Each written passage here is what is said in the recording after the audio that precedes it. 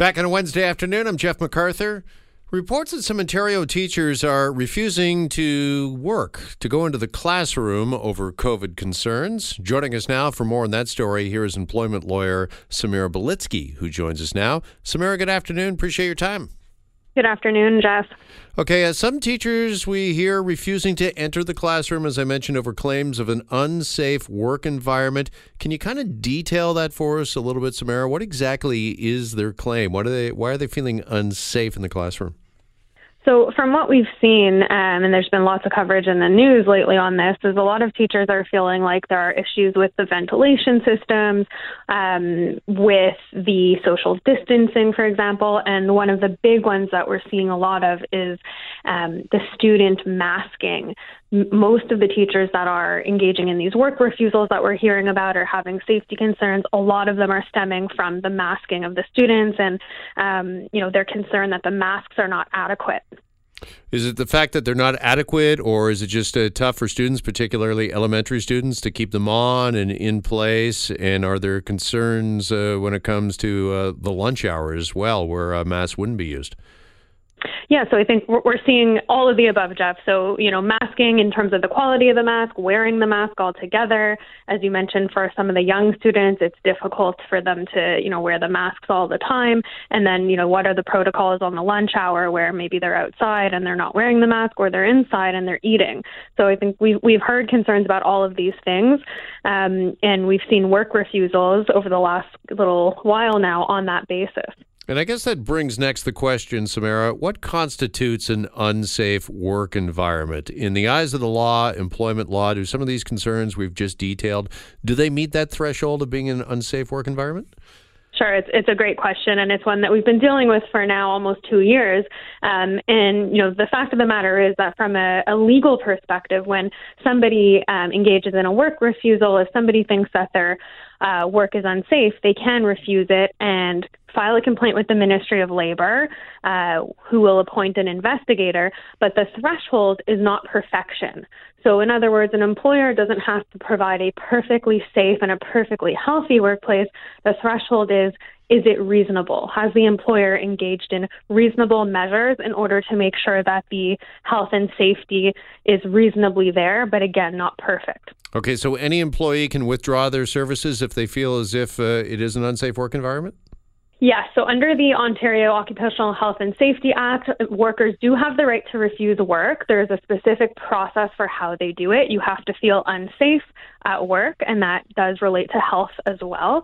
And then you can engage in a work refusal, but you do have to advise your employer. And then following that, you can file a complaint with the Ministry of Labor for them to investigate. Okay, that might answer my next question. Who ultimately decides whether or not the work environment is safe or unsafe? Is it the employer, the employee, combination of the two, or is it this third party, the Ministry of Labor?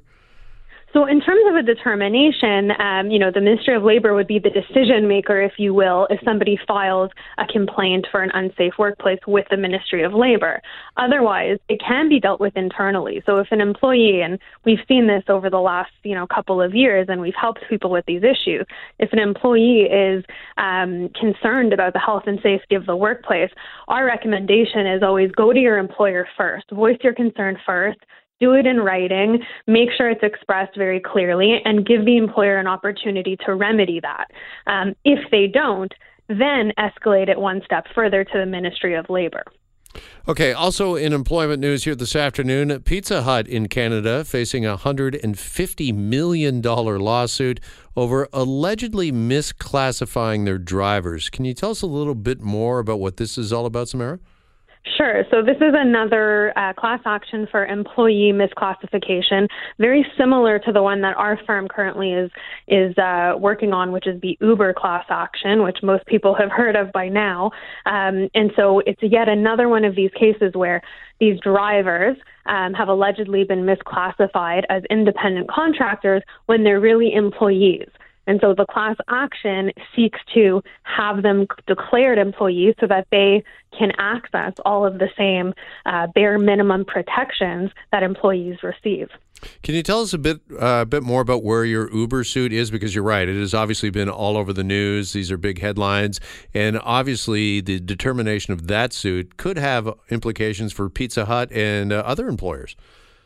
Absolutely, and it definitely will. So right now, in terms of the Uber class action, it was certified in August of 2021, which means the court gave its approval for the class action to move forward. And so now we're in the steps of moving forward in the process, scheduling the next steps, giving notice to the different members of the class so that they can decide whether they want to be part of the class or opt out. So all of these things are in the process of happening. But what's for sure, Jeff, is we still have a long way to go until we ever get to a hearing. And similarly for the Pizza Hut case and similar cases that are coming out, they do have a lot of steps before them as well. So the Uber case will be heard. If it is heard in front of a court, it will be heard long before the Pizza Hut case is heard, and it will have far-reaching impacts on that case, especially the Pizza Hut one, because it's the same type of facts. They are delivery drivers that are being misclassified here. So it will be very similar. And then there are other employee misclassification cases that are out there because this has become a very common issue that has come up over the last few years as our workforce modernizes. All right. Appreciate the update. Samara, thank you so much for the time this afternoon. Thanks, Jeff. There's employment lawyer Samara Belitsky with Samfiru Tamarkin. And we're back after a break. You're listening to The Jeff MacArthur Show.